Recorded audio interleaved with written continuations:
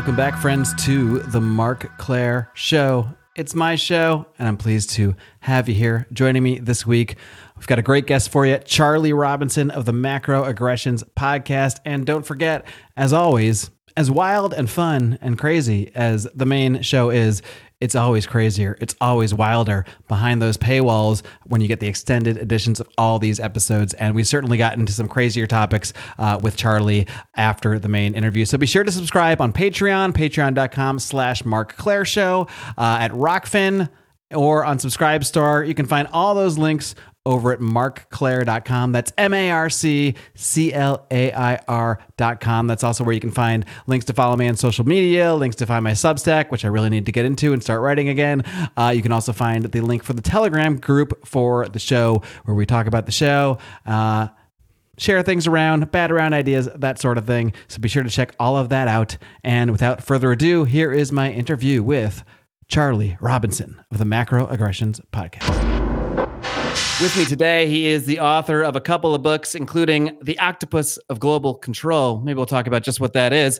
He is also the host of the excellent Macroaggressions podcast. I'm very pleased to welcome Charlie Robinson. Charlie, welcome to my show. Thank you for having me. I'm excited to get weird with you. Something tells me we're gonna have plenty to talk about here. Yeah, I think we will. And before we get into some of the topics I plan to dig into with you today, just want to get to know you a little bit better so you can kind of take this from wherever you want. I actually heard when you were on my friend Buck Johnson's show, Counterflow, I realized we actually have a little bit in common. We both have a little bit of a background with some of the mainstream sports media. So maybe you can touch on that if you like. But eventually, I would like you to get us into how you got into all the stuff you talk about on the Macroaggressions podcast, which is really, well, I'll let you describe it a little bit more, but take it from wherever you want. Well, one of the things that I go crazy about in my show is the mainstream media. I despise them. And part of the reason why I despise them is because I'm a co-owner of a sports media training company that helps get professional athletes ready for the draft, ready for interviews with general managers and coaches. Once they become professionals, gets them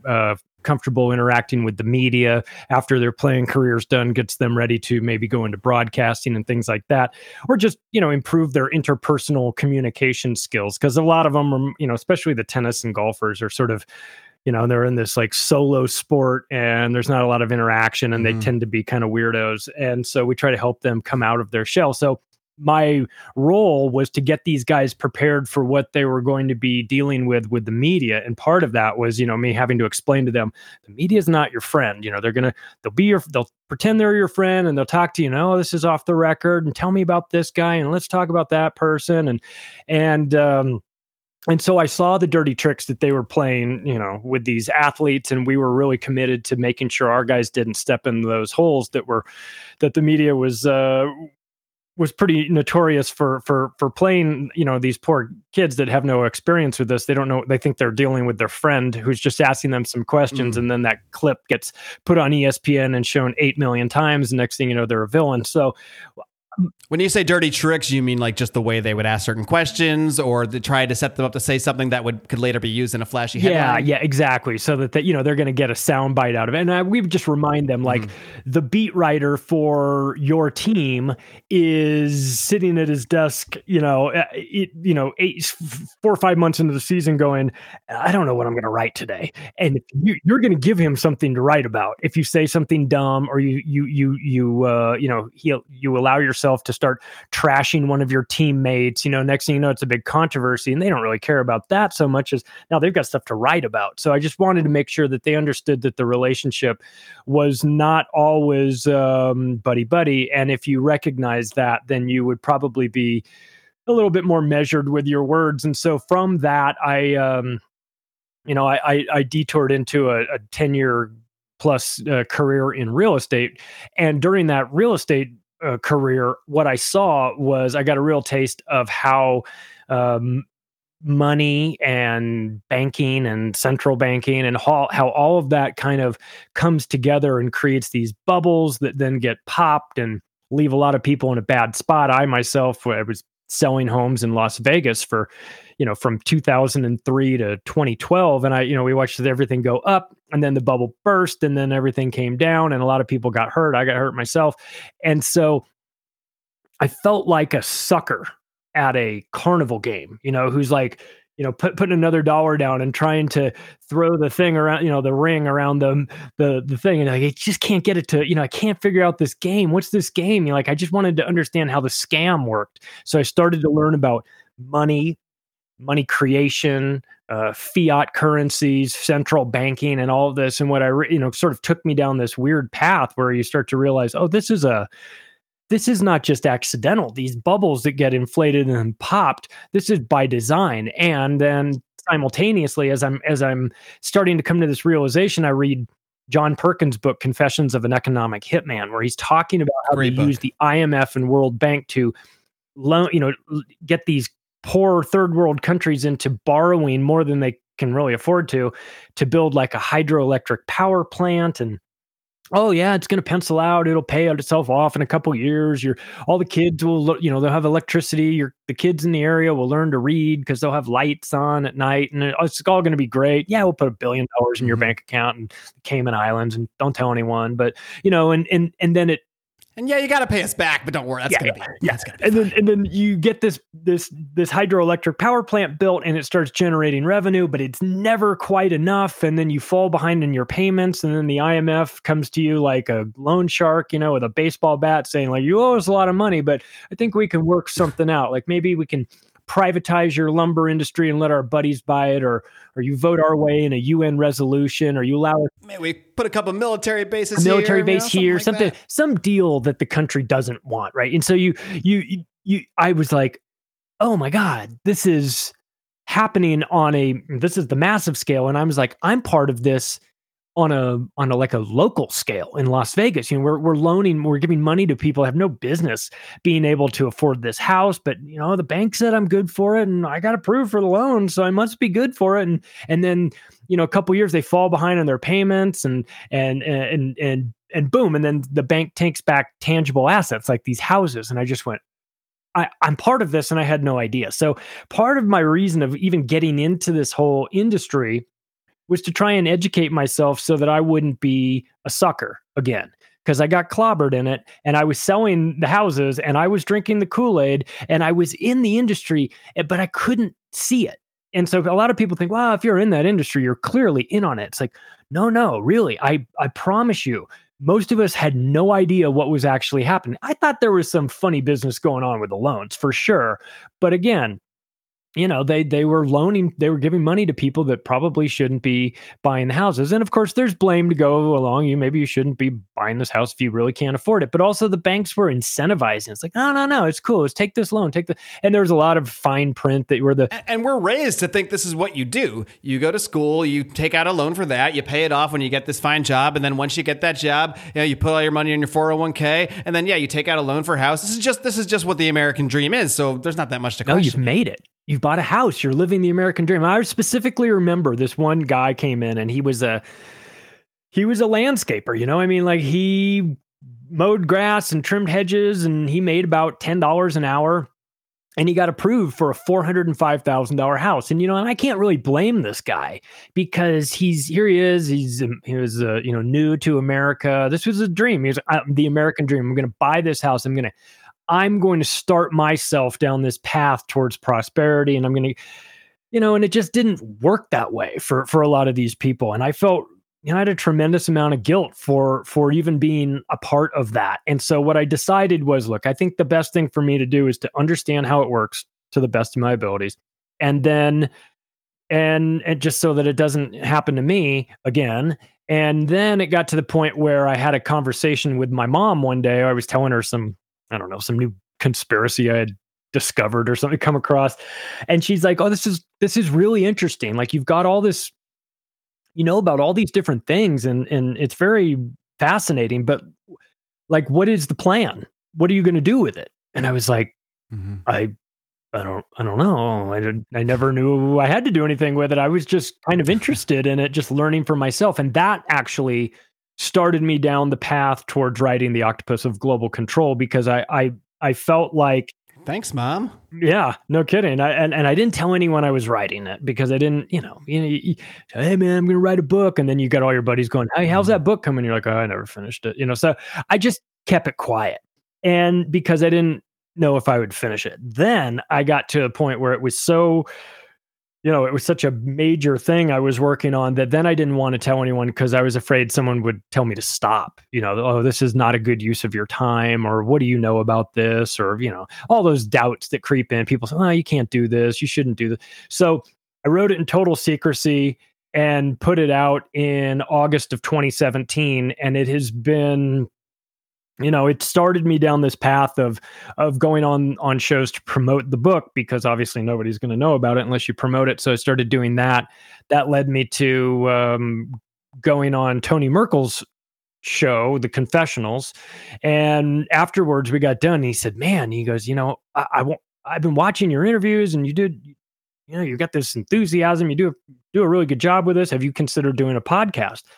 And I was like, well, I've been thinking about it, but I don't know the technical side of it all. I kind of bother. He goes, well, I'll do all that. You do the show. Like, you do your show and I'll do the technical side. And that's how Macroaggressions came about in March of 2020. So, looking back on all this, there's no grand plan. I just was kind of going from one thing to the other and seeing these, the evolution of it all. And I'm really grateful to have the opportunity to be able to talk about these really interesting yet non-mainstream topics, and in a way that I don't know. I feel like if I can explain it in a way that makes sense to me, then there's a lot of other people out there that they like that because it makes sense to them too. So I try not to be too technical, and I try not to be, I try to infuse humor into it as much as I can, because it's crazy out there, and so we have to recognize the insanity of the world that we're living in. And so I think that's why I enjoy your show so much, because, you get so immersed in this stuff, and the stuff we're going to talk about today is pretty heavy stuff. And you can feel like this is just too much to deal with. So the fact that you are able to do this in sort of by adding a little bit of levity in there and having fun with it, I mean, I almost have to, because how else could you get through this kind of stuff otherwise? Yeah, and it's a fine line too between being respectful of the fact that some of these concepts, some of these things we're talking about have real world implications and have hurt a lot of people, and so it's you can goof on things, but I also try to remember that this affects people. We're talking about bombings or false flags or wars or things like that. You can make the little snide comment here and there, but in the end, you are talking about things that impact people's lives. So if I can do it in a way that sort of makes it make sense as much as I can, then I feel like I'm doing an okay job. And yeah, it's been a nice outlet for me to talk about things I want to talk about, which is getting increasingly more difficult to do. And thank God we have certain platforms that are receptive to that. We're seeing others that are, that would prefer that we go away and stop talking about this. Us crazy conspiracy theorists. Right. One of them might even flag this episode. Who knows? I'm gonna push the boundaries, but who won't? That's our friends at Rockfin. That's what attracted me so much to the platform from the beginning, because I know they're never going to censor our speech. So no matter what happens to this episode, you'll always be able to find it over on Rockfin. Do not fear. And what we're going to talk about today, Charlie, is a subject that I think. I'm saying libertarian because that's the area I come from, but I'm sure it applies to any political ideology. That so much of the discussion seems to center around just the surface level of politics, sort of what you see on TV. And then all these arguments seem to just, accept a certain base reality. Yeah. But what I've noticed over the years is that the arguments and that base reality is not as solid as people seem to be. So they're all standing on this sort of same platform as if that's where our base is. But really, I think that platform is a very shaky one. And so what I want to do is dig into some of more of what is behind the surface. Yeah. And that's why, you did a recent episode digging into the concepts of false flags, specifically those perpetuated by the FBI. Yeah. Now, obviously, this is stuff that a lot of people will hear and immediately jump to, oh, that's wild conspiracy stuff. Right. And certainly within any of this stuff we're going to talk about today, there is wild conspiracy angles you can go on. Yep. That's not really what we're going to do today, though. What we're going to do is kind of go through some of these events that you did talk about in your recent episode and not necessarily look at the wild part, although we can get into the wild parts. Sure, that's fun. But what you're going to really look at and what you did break down was really the facts. I mean, the stuff that we can actually verify. A lot of the stuff is not as wild and crazy. It is wild and crazy, but it's more verifiable than you may think. So we can kind of start it from wherever you like. I don't know if you want to go chronologically, but I think kind of a good place to start might not be chronological so much as starting with what you had said is the most easiest to debunk, the most obvious one, and that is the Boston bombing. Yeah. So why don't we start by digging into that? Yeah. So let's set some parameters and talk about this. So when someone wants to talk about conspiracy theories, there certainly are some conspiracy theories out there. What we're doing is we're not theorizing about potential conspiracies. We're analyzing actual ones, right? So we're more conspiracy analysts, and a conspiracy is just two or more people plotting in secret to commit a crime. So before this episode, you and I had a conspiracy that we were going to show up and do this episode. Exactly. And sometimes it's, sometimes people get hung up on that and they go, this is conspiracy theory. Look, if we want to talk about inner Earth and things like that, that's cool. And I'm good to theorize and do all that. But where we can start with this episode is just analyzing the facts. And the facts of the Boston bombing are, so you talk about surface level. Surface level is the Boston Marathon happened 2013. There was a bomb at the finish line and it blew up a bunch of people and blew the legs off some guy. And it was done by these two brothers, the Tsarnaev brothers, and they left a backpack by the finish line and it blew everything up. And then they went on the run and they stole a car, and then they ran over somebody, and then they stole another car, and then they told the driver of the car that they had bombed the Boston bombing and they wanted to go to New York, and then there were APCs rolling down the streets, and then one guy got killed and the other guy wound up on the cover of Rolling Stone, right? So that's pretty much like the official story. And it is like I said, it is one of the easier ones to debunk because there's so much footage, because there's so many random people there. You're at a marathon, right? So the story of these guys, dropping a backpack and blowing things up is, the FBI came out in the day of and said, if there's anybody that was at the event and they have images from their phones of people leaving a backpack, this black backpack at the crime scene, please send us these photos. And then the very next day they put out a message saying, we're good. Don't send any more pictures. We're fine. We got everything that we need. And what was happening was that so many people were sending in all these photos of these guys that were all wearing these black backpacks. And these guys were all dressed the same. They had like khaki pants, and they had like the Timberland boots, like the work boots and these pants, and they all had these hats on with the Punisher logos, and they all looked the same, and they all had black backpacks on. And the problem is the pictures of the Tsarnaev brothers, when they had backpacks on, they had gray backpacks on. So they didn't have the same color. And there were problems with people were going, wait a second, this isn't really adding up. This looks like, there's a picture of a backpack that's exploded and it's black, but then we got the pictures of the bombers and they've got gray backpacks on. What about that? And they're like, we can't talk about that. And we're like, well, what about this one gentleman who's wearing a backpack and is Craft International, which is a private mercenary company started by these are not the mac and cheese people, just to be clear. We don't want to smear anyone. I love Kraft mac and cheese. They probably do some bad stuff too. Yeah. I don't know about, this but is that's not the point. It was started by the American Sniper guy, his Chris Kyle, his oh wow, I didn't know that. Private mercenary company. And those guys, there's a picture of one guy who's got a black backpack on, and then there's a picture of the same guy minutes later running from the crime scene with no backpack on. And then the picture of the backpack that's exploded is exactly the same as the backpack that guy had on. You know what I mean? So it's like right off the bat, like internet morons that are just on, could easily debunk this one. It wasn't very well done. Then you start looking at the footage, and then you start examining the people that were involved, and then you start watching video of after the explosion, and you go, well, wait a second, this wasn't even an explosion. This explosion went straight up. It was like a stage explosion, like something you have it at like a Metallica concert or something, makes a lot of noise, makes a lot of smoke, but it doesn't do anything. It doesn't project out.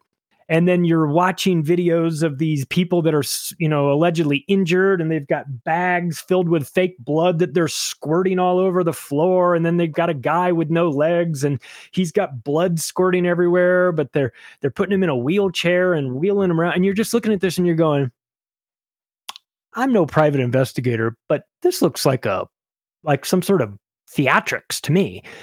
And you dig into it a little bit more, and then you realize, well, wait a second. Was it Washington Post? I think it was the Washington Post. It was either Washington. No, it was the Boston. One of the Boston papers had a tweet. 2 tweets, 2 minutes apart from one another. And the tweet said, there's going to be a live fire exercise at the finish line of the Boston Marathon. Please be aware. And then the second one was, there's going to be a drill running at the Boston Marathon. Please be aware.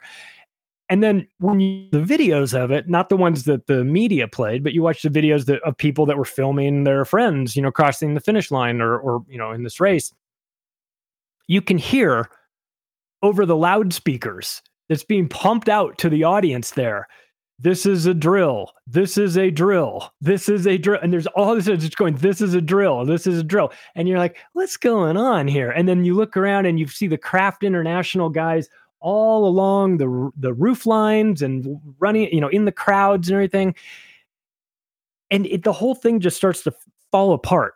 The brothers had nothing to do with this. They wound up being patsies. And of course, if you know anything about patsies set up to take the fall, you've got to have that, right? You can't have the real guys getting blamed. So it was part of something called Operation Urban Shield. And it was a staged event. And nobody died, and nobody got blown up. And the guy who had his legs blown off was... And you're saying this right now, just to be clear, you're saying this in the context of someone just has to pay close to $1 billion for saying some people didn't die at a certain thing. But you say this without any fear of someone coming after you for saying that, because that's how much you know. Because it's provable. You could play the video. You've got a video of a parent who's saying, he's on video going, I was at the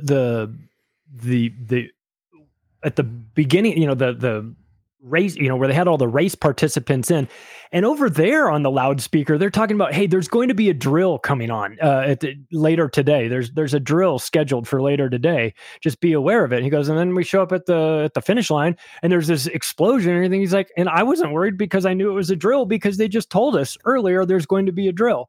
Mm-hmm. So. And that is a theme that you will see across pretty much any major false flag, is there's almost always a drill associated with it, a planned drill that just happens to coincide with the real event. Yeah, and there's a couple of reasons for that. One reason is that it allows them to pre-position assets in place, under the cover of, we're just setting up for a drill here. And if they decide to pull the plug on it, then the event doesn't happen. Like maybe it's a real explosion disguised as a fake explosion. And, if they say it's a drill, it allows them to have time to block off areas, get their people in there, get everyone else out, control the scene and things like that. So drills are an integral part of this too. So a lot of times people, when looking back, it's hard to do it predictively because there's drills running every day for all kinds of things. Sure, yeah. But we can't go chasing every drill, waiting for the next big one.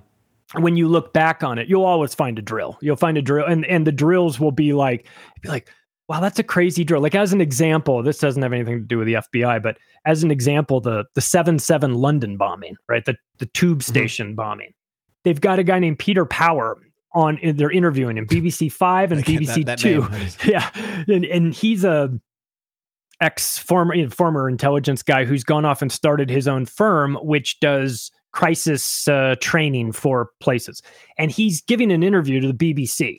And he's telling the BBC, what's interesting about this tube station bombing that was real and actually did blow up a bunch of people. He goes, what's interesting is that we were running a simulation, simulating a bombing happening at the exact same tube station at the exact same time when the actual bombing happened. And the interviewer's like, wait a second. You mean to tell me that you were simulating an event that was almost identical to this? And he says, precisely.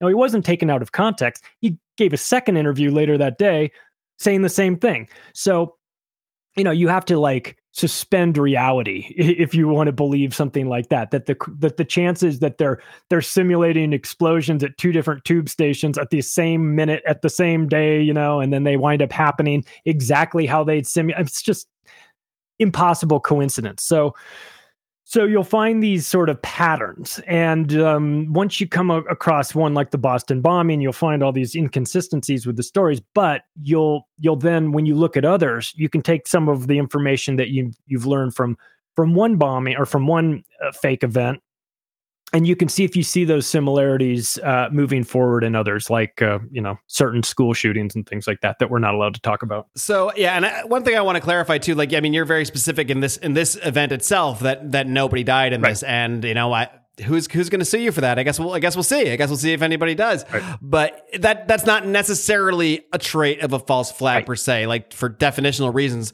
a false flag kind of just means a planned event that's not what it is on the surface. That could mean totally made up and, smoke and mirrors, like in the case of the Boston bombing. It could mean a real thing that happened where a bunch of people died. Sure, absolutely. Yeah, it's good to clarify that, because sometimes people hear false flag and they think that means that you think that the entire event didn't happen at all. Like, no, it just means it's made to look like somebody else did it. And that could be an event that is a drill that like nobody gets hurt. It could be something like in the 93 World Trade Center bombing, which the FBI was involved in as well, where they set up this poor guy, and I don't know if he's a poor guy, but they set this guy up and they said, well, we're gonna.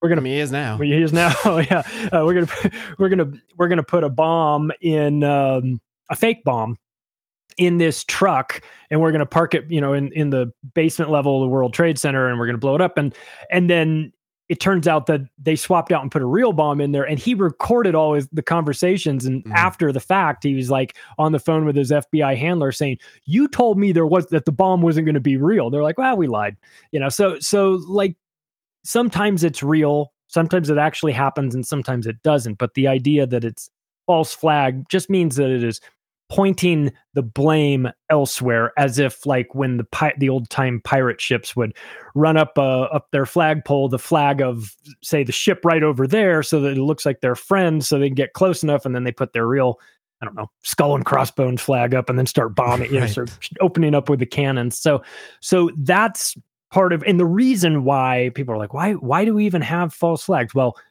a lot of times it coincides with legislation that's about to happen, and maybe there's not a big enough appetite for this piece of legislation that's going to be on, I don't know, militias or something. And then what do you get an event that blows up some building, and it's done by the militias, and then next thing you know, well, we're going to introduce this this legislation, and then it passes easily, and people go, oh, governments, they wouldn't do that, that's so evil. Yeah, they do it all the time. Not only would they do it, it happens all the time. So this is, I think people that are new to it, and probably not people that watch your show, but people that are new to the concept, the first thing that goes through their head is, that just sounds too crazy. That sounds too diabolical. I used to be like that too, because even I remember the Boston bombing specifically, I was looking at the same stuff you're talking about, this looks so what? But then there's that part of you that's like, but come on, Right. But you can never explain that part. You just, there's a point where it's hard to accept that this is real because it's so crazy. And then when you accept that it's real, you have to tell yourself, oh, I live in a different reality than I thought. Yeah. And that's a hard thing to overcome. It's very hard. But it's very effective too, to keep people sort of from going there, because it's let's be honest, if you now are starting to come to an understanding that the government that you live under is capable of doing something like this, then that changes the entire relationship in your mind that you have with the government. You start thinking, well, if they're willing to do this, what else are they willing to do? And that's a lot for people to really unpack and accept. And it's a lot easier to just go, no, that's Alex Jones territory. I don't participate in that. That's got to be fake. It sounds too crazy. I fully recognize it sounds crazy. Of course it sounds crazy. But just because it's crazy doesn't mean it isn't true. And there's a lot of evidence that points out, many of these false flags have been, they're conducted by our own government. That's how they do it. Now, it's not to say that legitimate terrorism doesn't exist someplace, somewhere. It's just that, the way we get it served to us in America is very disingenuous and very fake. And a lot of times the media is running cover for the actual people that are perpetrating. A lot of times the media, maybe doesn't even know, but in the case of, some of these major events, the media knows, this is what we say. This is a story. They get a script. We read the script, and we go from there. And we have recent verifiable examples of this as well. Over at my old home on Lions Liberty, my friend John Odermatt just interviewed this guy, Brandon Caserta, who was acquitted as one of the conspirators who was planning to kidnap Governor Whitmer in Michigan. And he interviewed him, and he told the whole story, how, there's these guys that show up and start getting involved in your group, and, they're talking a certain way, and then they find someone in the group who's, a little more depressed, a little more unsure of himself. They start building up that person's confidence. I mean, and he's acquitted. This happened. I mean, you can't deny, unless you think the jury and the judge are so crazy that they're starting to buy these wild conspiracy theories. Right. So this stuff is out there all over the place. You just have to look for it and kind of see it for what it is. Just like stick on the Boston bombing for 1 second. So because I know there are probably some people that are still going to think like I used to think like, nah, come on, I know what I'm seeing here, but come on. But so what happens if, say, someone is listening to this and they want to verify what you're saying? They're like, all right, he made some points, but I'm going to look this up and find out that it's real. What's going to happen if someone looks up the names of like the Boston bombing victims, for example? Well, they'll find that they're fake names, or that they're crisis. Like the guy who got his legs blown off in the event was a guy who lost his legs in Afghanistan. He was working for a company. There's companies out there that are crisis solutions and crisis actors. Actually, if people are really interested in false flags, I would send them to the best guy I know in the business for that would be Ole Damagard, who runs a website called Light on. He's on my short list of people to reach out to. Light so on hopefully they can tune in here for that. Yeah, he's a good dude. He's got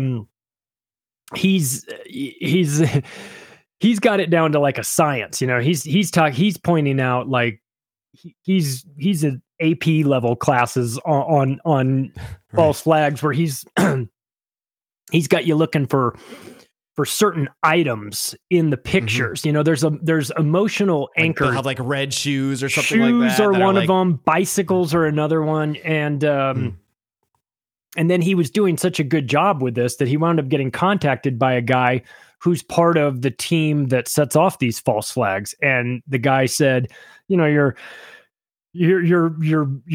doing great. Like, you've messed up a couple of them in the past, but he said, have you ever considered that we embed clues as to where we're going next with this? And he was like, oh geez, I never really thought about that. So once that guy tipped him off to that, he started looking in a little bit further, and he was finding things like a weird shooting in Central California, someplace like that. And the picture that they used was of this lady who was standing there crying, and she had sweatpants on, and on the leg, the whole side of her leg going down, it just said Las Vegas, right? And so he's like, I think something is coming in Las Vegas next. And like 2 weeks later, It was the Las Vegas shooting. So he's had a lot of these things where they've left clues, and he's starting to get better at reading this language. He'll look at, see where, like as an example, you'll see a picture. It'll just be like a pile of shoes. Or it'll be two shoes that are, at the crime scene. There's bullet casings everywhere, and two shoes that are right next to each other, and they're pointing in a particular direction. Now he's like, now let me ask you this. If you're in there, there's a shooting.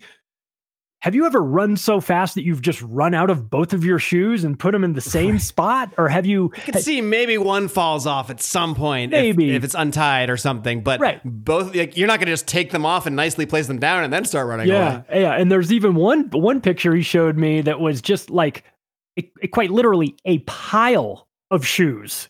And he was like, what happened? Was this shooting at a shoe factory or something? I was like, no, it's like, this is like out on the street. So there's these weird little nods that they give to each other. So it's part of a coordinated effort. And you have to sort of go back. You talk about surface level and then digging a little bit deeper.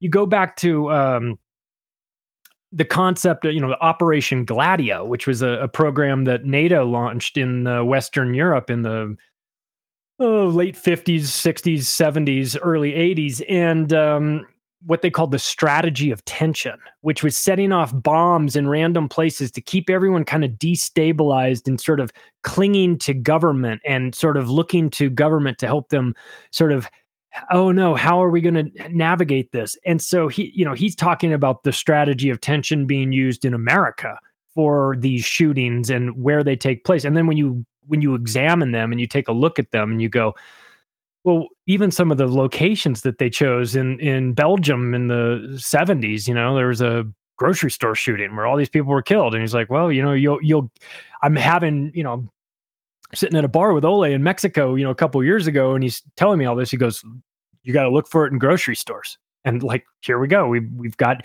grocery store shootings. We say this is a train station. Talking false flags at a Mexican bar with Ole Dammegard sounds like a dream evening for me. That's why I tell people to go to Narcapulco, because you wind up. That's the only place I know where you can wind up in a conversation till 2:30 in the morning with a guy talking about false flag terrorism, and you'll blow your mind. So, and the people around you don't think it's weird. They're they're like, I like what you've done here. Let me pull up a chair. Let me join the conversation. Yeah, it's a strange thing, but it's hidden by the fact that it's so crazy. The average person, the normal person that doesn't sort of dwell on this stuff, it just seems too absurd, and that's kind of a protective layer too. It works very well, but if people get out of here with this is crazy. If this was happening, surely I would hear about it on my nightly news. And it's like, no. Like you have to understand, like, the mainstream media is there to serve a purpose. And I'm not trying to say that every news anchor knows exactly what's going on, but I'm sure most of them are just doing their job, and as they see it, they're taking what's given to them and putting it back out. Or like reading scripts saying that Building 7 has fallen 20 minutes before Building 7 has actually fallen, right? So they're reading a script that's given to them. But these, this idea, once people can sort of push through that first layer of like, this sounds crazy. You go, yes, but put that off to the side. Let's examine this. Sounds crazy, but look at how effective it is. If you want to get people to feel a certain way, if you want to get people really passionate, let's say gun control, because that's a real popular one. Like, if you want to get people really calling for gun control, what would you do? Well, you would have somebody use a gun in a really horrible fashion. Okay, well, they could shoot up some people. That's horrible. But we see that on the nightly news. Oh, but they could shoot up a bunch of kids. Ooh, that really gets you, And so either fake or real, you can have situations where that occurs, and then the media in the hours and days and weeks after that just starts hammering, well, what are we going to do? We're going to have another one of these events happen if we don't do X, Y, and Z. And I've proposed legislation that will do this, exactly what we need to do to curb gun. And you can feel however you want about guns. But as an example, they use that a lot to just incrementally remove a couple rights here, a couple rights there. Because if the main plan, the overall goal, like, what's the goal? The goal is to disarm the population of America. In America, the false flag goal is to disarm the population. And the only way, and we're kind of a gun country, so that's going to be tough to do. The only way you can do that is you have to make guns so Australia, unpopular. It just took one, and they're like, all right, we're up, but you want to take them? Here, I'll give you all the guns. Yeah, it just took one. But again, that was a false flag shooting. That was an event that was not as it appeared to be, and yet they used the emotion of that and they've always got the legislation sort of pre-written, sort of sitting in the desk drawer, like, I'm going to dust this off and then boom, drop this. Like, as an example, in Buffalo, the supermarket shooter who came in and, shot everybody up, Kathy Hochul had legislation already submitted 3 days later. Really? You just had that sitting around? You just cranked out this immaculate piece of legislation in like 48 hours and then submitted it. Like, this is pre-planned and pre-done so that when you have an event like this, they can just say, well, now's the time that we can ram through some very unpopular legislation under the guise of protecting you from another one of these events. Hey, help me, make sure that one of these events doesn't happen again. Well, in order to help you, we're going to need to take away this, and this from you. It might be guns. It might be some privacy rights. It might just be, it usually has to do with taking away some of your rights in exchange for security. But then what you learn about this stuff is that the people are doing the events as a justification to get you to vote for this legislation that would be deeply unpopular without an event like that. So it's so dirty, and it requires you to, kind of be like, you kind of get cynical when you get into this. You just go, is everything corrupt? Is everything awful? I hate to feel that way. And not everything is corrupt and not everything is awful, but it does happen though. I mean, I found myself similarly, like now I'm almost at a point where if I see it on the TV, I just assume it's a lie. And then I have to pull myself back a little bit, like, all right, sometimes there are things that happen and they just get on the news. Like, but it is, and it does filter the way I look at not just the current events, but like all the events that have happened that I've seen in my entire life. I look back and say, so if all these other things are definitely bullshit, there's probably a lot of other bullshit in there. And maybe I don't know all of what it is. And a lot of it's probably true too, but it really gets you thinking about everything you've seen along the way. Yeah. And you start to recognize patterns. You start to see people saying things immediately in the aftermath of these events. You start to see people that aren't acting normal, and you go, well, everybody grieves differently. So maybe I shouldn't make a big deal out of the fact that this guy's laughing after his kid just got killed 5 minutes ago. But you see enough of this and you go, no. I think that was the one for me that I was just like, no. Yeah.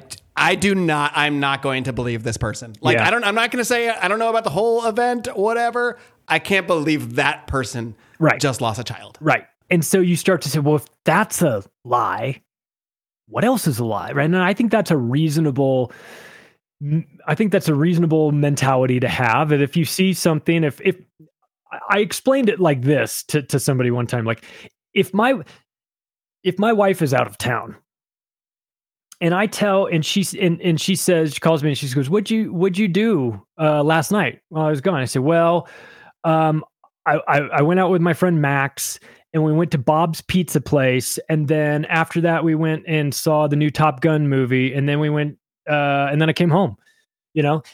If she knows that Bob's Pizza Place closed down 2 weeks ago because there was a fire, and I just randomly threw that out there, then isn't it reasonable for her to suspect that me saying that I went to the movie was not a lie, was a lie too? Right, and like, if you know that and that's all we did is probably a lie too. Right. And that's all we did. And then I just went home and nothing else happened.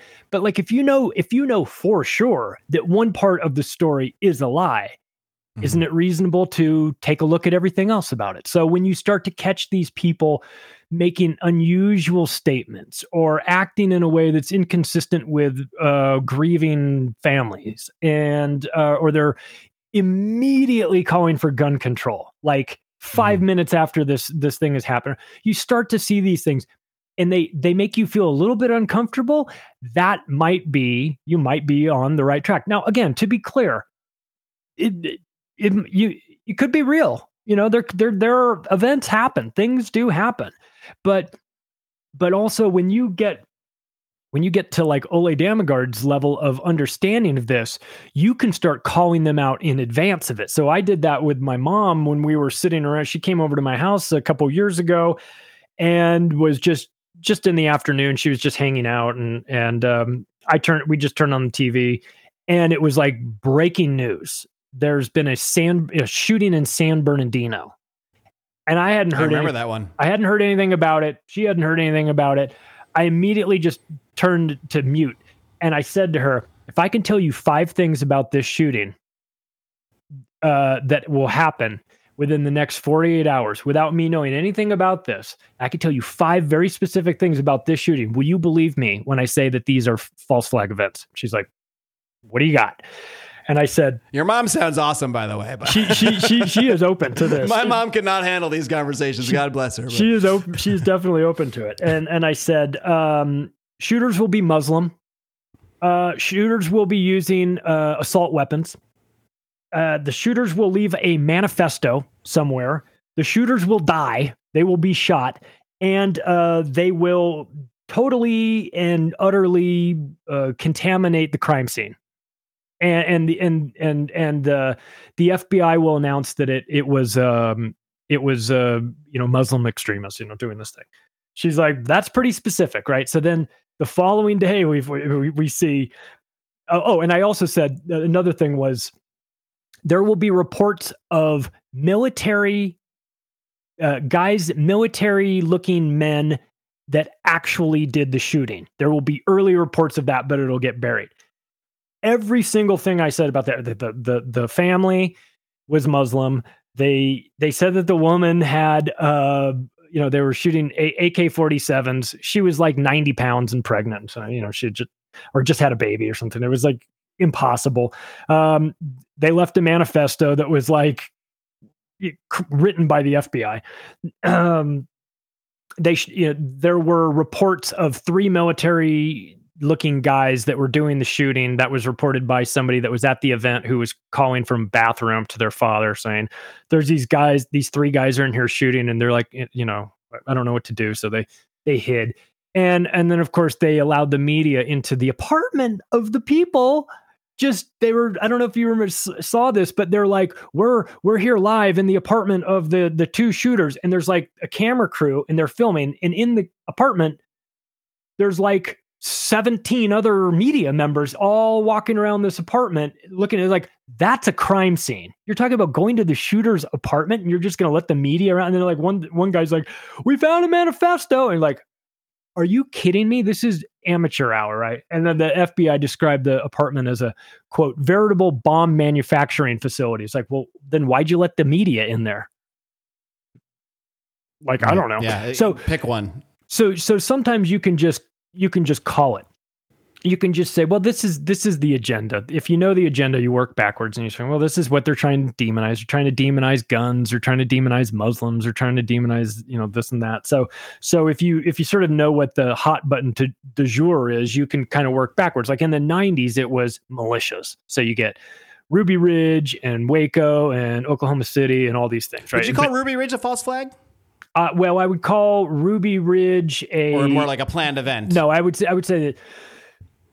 Well, they were setting up the guy for sure. I mean, they were trying to bust him on like selling a sawed-off shotgun to a federal agent. Maybe they meant him to be a false flag, and then this event occurred instead. And then the guys got into a shootout with those marshals, and then the FBI immediately came in, and then the FBI started murdering people. So it wasn't a false flag. It was like an entrapment event. It was like a setup for maybe they're setting him up as a patsy or something like that. Right. They're trying to get this guy, but again, militia.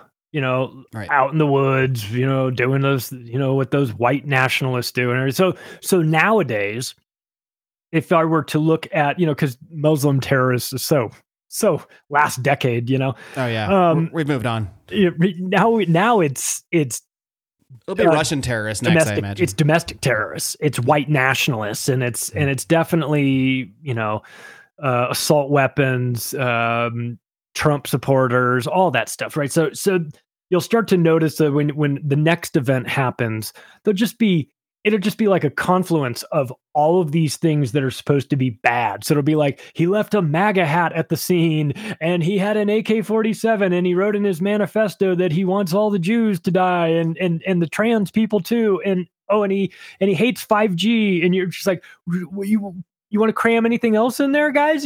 So it's like totally, it just seems a little too on the nose. It was like every single thing that they're trying to demonize this guy was was supporting, and so we make him out to be a bad guy. And again, I feel like I have to do the disclaimer all the time, but there are people out there that are mentally ill. There are people out there that believe in some of these things and want to do harm. But the point of the false flag component is you can just sit around and wait for one of these events to happen organically. You probably will eventually get one, but they don't do that. They don't have and it the won't time. check all the right boxes necessarily that they're going for. Yeah. Why wait for one when you can make one happen? You can tailor make it to the way you need it. You want a white guy with a MAGA hat, with an AK-47 or an AR-15 preferably, who, with bump stocks and all that stuff, and who's railing against a particular thing, and you just make that person either happen. You radicalize them, some low IQ guy on SSRIs whose head's a little bit scrambled, and you get him in a chat room and start saying, well, we need to take things into our own hands, man, and if we want to take this country back, and the guy's like, yeah, right, and so they manipulate these guys. You always find that like the so-called shooters or they almost all have psychiatric problems and histories of tying them back to government-run hospitals. A lot of them are sort of like intentionally brain scrambled in order to do this, or you just take can even see you can see the looks on the one I always think of is the guy they called like the Joker, the one with the Batman shooting. Yeah. And I mean that guy, you don't need to know anything. You can just look at his eyes and be like, someone messed that kid up. Like, sure, maybe it happened naturally, but if you look at his history, oh, weird, he's in these like associated with these weird government like psychiatrists. Yeah, and you see that over and over again. You go, okay, well. Once, maybe. Twice, I'm starting to get suspicious. Then you start to see this pattern. These guys all kind of fit this same mold. And look, the reason why false flags exist is because they're very effective. I mean, they don't cost much to do. It's a lot cheaper than doing other things. You can take one person, make them insane, and put them in a situation to make this sort of thing happen. Or you can, as Ole talks about, having this NATO traveling rock show circus that he describes of this group that flies in to NATO bases with their buses and all of the equipment that they need, and they block off the area and they make that event happen. And then when they're done, they're off to the next. They're on tour. They're off to the next city, and so there's a lot of that. Once you kind of get your mind comfortable with understanding this, or sort of at least accepting that there's a possibility, you'll start to see it more clearly the next time around. You'll go, oh yeah, I was looking for, if you know what to look for, you'll see it everywhere. If you talk to Ole Damagard and you start hearing about red shoes and bikes and things like that, and then you start looking at the pictures on the front page of the LA Times after there's been a shooting, you go, why did they show a picture of like the yellow police tape and the bullet casings all over the road, and then there's two shoes there? And you go, oh, wow, hang on a second. I know what that means. Or I know that means something. What do you think is the purpose of that then? If we see these patterns, do you think that I don't think it's like so Ole Damagard will find it and do podcasts about it. So there's got to be another reason there. So do you think it's like an internal communications type thing? Because we can't actually send texts or emails because that someone might find those. So it's like, do you think that's a way to communicate within these sort of groups that plan this stuff? Yeah, it's been described as kind of like a nod, like this was ours, like we're involved. Like in red this team one. go. Yeah, we know like, what this is. You'll know if we've been here. Like when you start to see stories that come out and it's all these 33s everywhere. And you're like 30. Why are they doing? Yeah, well, like with the COVID stuff. I mean, I saw some compilation where there's of the COVID thing when there was like we got 33 deaths, 33 confirmed cases, 33. It's like there's like 50 of them. You're like, what are the odds that 33 happened like all at the same time? It's just wild. I know. You get the feeling that it's a bunch of guys going, like Mhm. winking at each other, going, that's us. We did that. And I think there's also some sort of psychological anchoring when you start to show bicycles. That means that, typically you associate that with kids, and a bicycle that's fallen down sort of shows like there would be a kid riding that bicycle, but there's not, because that kid is dead.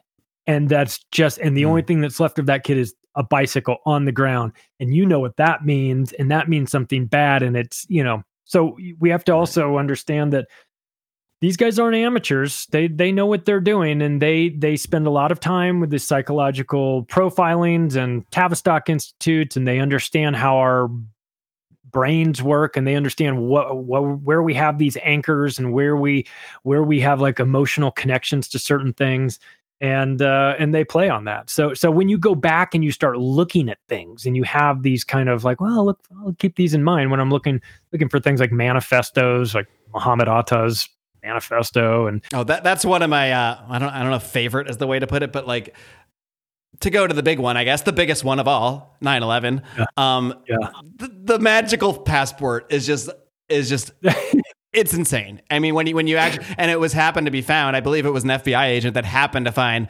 Muhammad Atta's completely intact passport that exploded in a giant building that took a whole building down from the fire, and another building it didn't even touch because the fire was so hot. Perfectly intact passport happened to be found by an FBI agent. Yeah. So they do that. They make these, like that. What they found Muhammad Atta's suitcase. His suitcase didn't get checked. United lost it. Right. It didn't get checked on his connecting flight, which in my opinion is the most believable part of the entire 9/11 story. Was that United Airlines lost the guy's That luggage. part I can buy. But yeah. Then they found it, and they're like, oh, it says like Muhammad Atta on the bag. Like, this looks like maybe Muhammad it'd be Atta, important. terrorist on it. Terrorist. Yeah. Like Wile E. Coyote, super genius, So It's an Acme suitcase. Acme suitcase, right? So they call the FBI. The FBI opens it up, and in there they find first of all, a list of all of the hijackers, like a list of like the whole plan. Like, he sketched out the entire plan there, and then he found his last will and testament that was written in a way that was apparently inconsistent with Muslim beliefs. But the part about it that's the most ridiculous, besides them finding this random suitcase and it just happened to have all this information, is that, when you write the suicide note, you don't put it in your bag that you're checking onto the plane that you plan to fly into the World Trade Centers, right? You would leave the suicide note, I don't know, in your rental car, at your apartment, on your desk, on the refrigerator, someplace that isn't going to, blow up in the next couple of hours.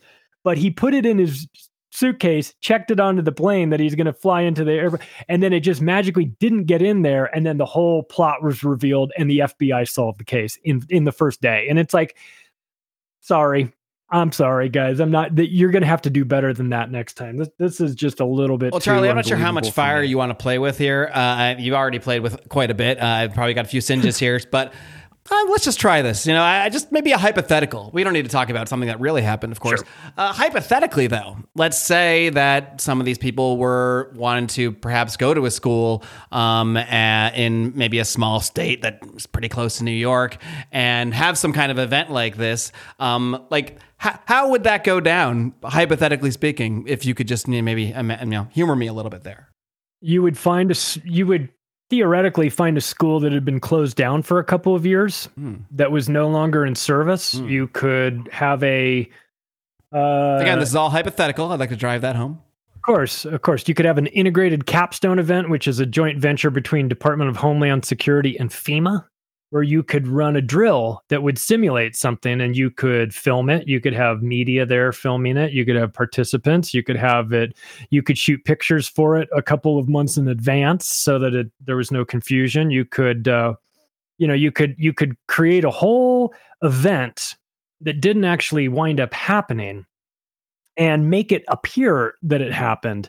And that's that goes back to the one of the quotes I put in the Octopus book from Malcolm X. He says, the media is the most dangerous institution in the world. They can make the guilty look innocent and the innocent look guilty.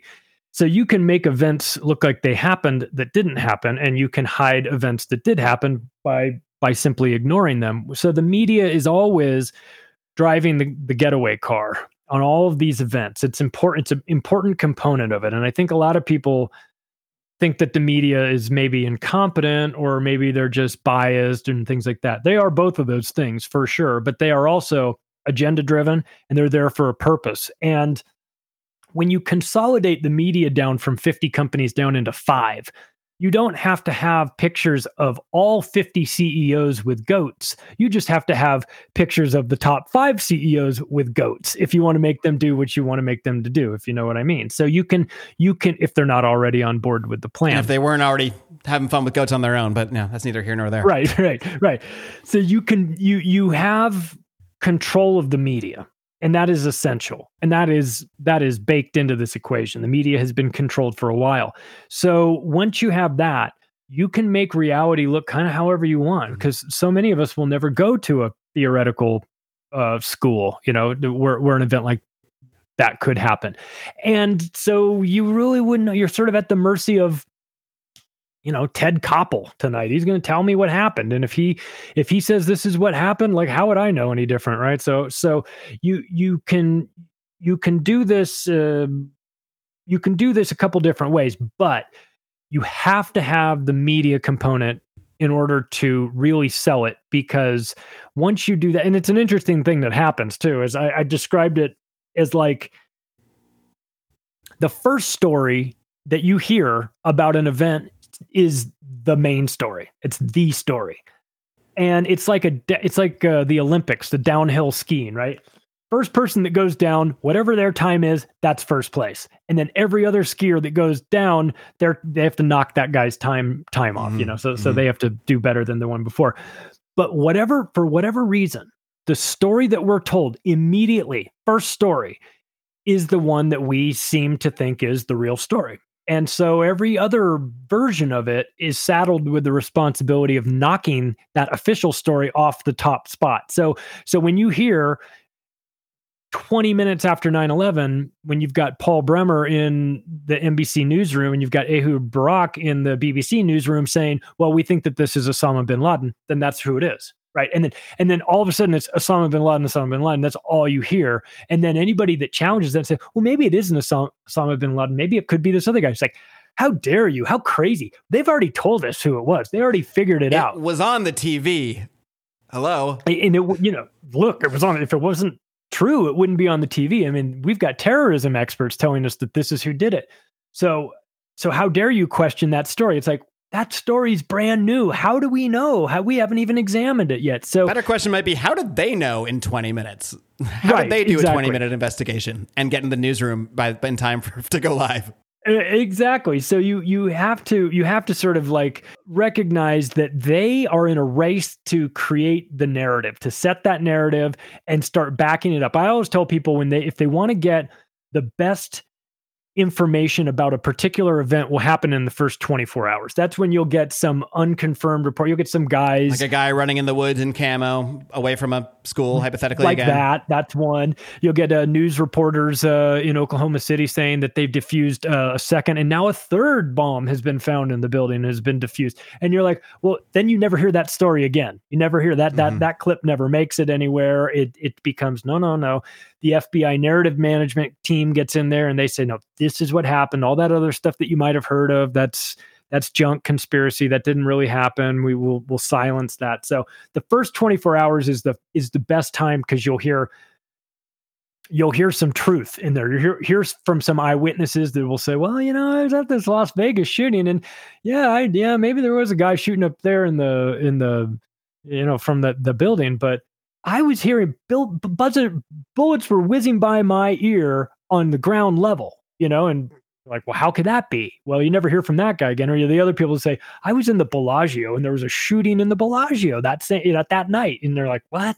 Well, that conflicts with the narrative. So that story gets suppressed too. So that first 24 hours is like the raw time where you can pull down a lot of information. And then you'll see as soon as, and like I mentioned in my episode, as soon as Agent Rouse got on the scene, FBI Agent Rouse in the Las Vegas shooting, all that stuff stopped. All that talking stopped. Everything that was contradictory to the official narrative just immediately got locked down. The sheriff. Is that the guy is he the one that's standing behind the sheriff during the press conference who's like literally just you gonna say the right thing now? I mean, it's wild. Looking at him like daggers. Yeah. You could just, sometimes he nods like, oh, yep, you said the right line. Okay. Very good. Very good. Yeah.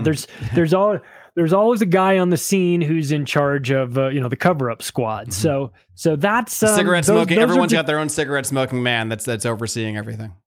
Exactly. Yeah. And so that's just the thing that, and I know that I know I sound paranoid talking about this stuff, and I fully recognize that. And I'm actually fine with people thinking that the first time they hear this stuff, it sounds crazy. Like I recognize that, but there will be another shooting. There will be another event. There will be another thing that goes on. And I just invite people to look at it just as a thought experiment, look at it skeptically and start looking for some interesting things that you heard early on that you never hear after that. Sort of looking for images that seem unusual, or people that just happen to be at the scene when or if a shooting happens to take place in the hometown of a major celebrity that then gives an anti-gun speech a couple days later. Yeah, things like that. Things to watch out for. And while he's giving his speech in the White House press room, he cracks a big smile, which is totally unnatural. That's what you do when you're talking sad about kids. Yeah. Yeah. Apparently that is what you do when you're sad about kids from what I've seen, but apparently, I mean, I've seen it happen enough times that maybe it is real.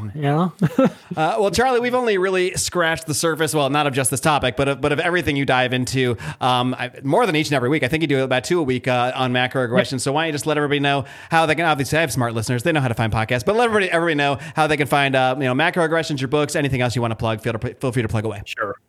Well, thanks for one. Thank you for having me on. I enjoy talking. I know that I recognize this is dark topic, right? And I know that nobody wants to talk about. I like to think we covered it in the most lighthearted way you could cover something this serious. Yeah, exactly. I mean, there's certainly a boundary where you don't want to go. But for people that are interested in my work, it's an audio podcast. Macroaggressions goes out twice a week, once as a monologue, once as an interview. In video format, you can find it on band.video, Rockfin, Odyssey, and vigilante.tv. The website is the octopusofglobalcontrol.com, and you can follow me on Twitter at macroaggression. And I'm kind of joked, like, if I wasn't on a watch list before that domestic terrorist episode, I will be now. So I'd say follow me on Twitter for as long as I'm there, but we all know that's if you're not on the list now, what's the point of the list, really? I mean, come on. But Charlie, thank you so much for joining me. I believe you're going to stick around with me for a little bit. If you thought this was crazy, we're going to get a lot crazier in the bonus segment for the premium listeners. So stick around there. But until then, thanks so much, Charlie. Thanks a lot. Appreciate you coming on, and thanks for coming on my show. Thank you. All right, kiddies. I hope you enjoyed my conversation with Charlie Robinson. And as always, we get a little wilder, a little more crazy in the Smoke-Filled Room bonus segment, available exclusively for premium subscribers all over the place. Patreon, Subscribestar, Rockfin. You can support me however and wherever you like. Patreon.com/Mark Claire Show. You can also find the links to Subscribestar and Rockfin over at markclaire.com. Don't forget now, Rockfin's pretty cool because if you're already on there, you can just follow me on there as well. If you're already supporting some other artists on there, great. You can already access my stuff. That's what's cool about Rockfin. You support one person, you sign up for that creator, you get everybody's bonus content. So you can pay $8 on Patreon, $8 on Subscribestar, or for just $2 more on Rockfin, you get access to my content as well as every other creator on there. And there are some amazing ones, including today's guest, Charlie Robinson. So be sure to check that out. We also I'm very happy to announce my very first Lucky 77 patron over on Patreon. That is where we have different tiers that you're not going to see on Rockfin. But Lucky 77 patrons, they get all the bonus content. They get to come to the happy hours that people get at the $33 level. Discounts on all my services. I do podcast editing, podcast promotion, consultations. They get a 25% discount on all of that stuff. And they also get to choose between a consultation with me, yours truly, on podcasting, side income, anything like that, marketing, personal branding, or they can, as our first lucky 77 patron has chosen to do this month, they can get a mention on this show for a product or service. And in this case, our very first lucky 77 patron is Jared Wall, a great guy, a Ron Paulian, if you will, who's been following me since the Lions of Liberty days, and he runs a company called THC Hemp Spot. And what's great about THC Hemp Spot, they have taken advantage of the demand for cannabis products, the demand for THC, and the federal regulations that have allowed certain products of the Delta 8 variety, specifically in this case, to be legal. So in most states, I don't know every state, you got to check yourself here, but you can get THC Delta 8 products delivered to you. It's completely legal. I would never tell you to do something illegal, and Jared won't send you something to a place that would be illegal either. So do check out thchchempspot.com, and if you use promo code, a very special promo code. This is special for a lot of reasons. A lot of people don't know how to spell my name. They think they do, but then they still like to put that K on there. There's no K in my name, my friends. So if you go to thchhempspot.com, choose whatever products you want. You also get free shipping on orders over $100. But if you use promo code MARK, you got to spell it right though, MARC. If you use promo code MARK, you are going to get an extra 15% off the already very reasonably priced hemp products over at thchhempspot.com. So do check that out. And thank you so much to Jared Wall for becoming my first lucky 77 patron. I'm very excited about that. Thank you very much, Jared. Huge help to me. And with that being said, it's been another day, my friends. Go check out the premium edition. You're not going to want to miss it. It really got crazy. We got into some wild stuff. We talked about our thoughts on space, on the stuff that NASA puts out there. Is it real? Is it fake? We also talked about a crazy story that Charlie had involving something you should just Google after you see the extended version, of course, something called the Nazi Bell, an experience that he was able to relay, secondhand experience, but a pretty crazy one nonetheless. So check all of that out in the premium extended versions of this program. Again, available on Patreon, Subscribestar, Rockfin, however you like. Until next time, my friends, in case I don't see you, good afternoon, good evening, and good night.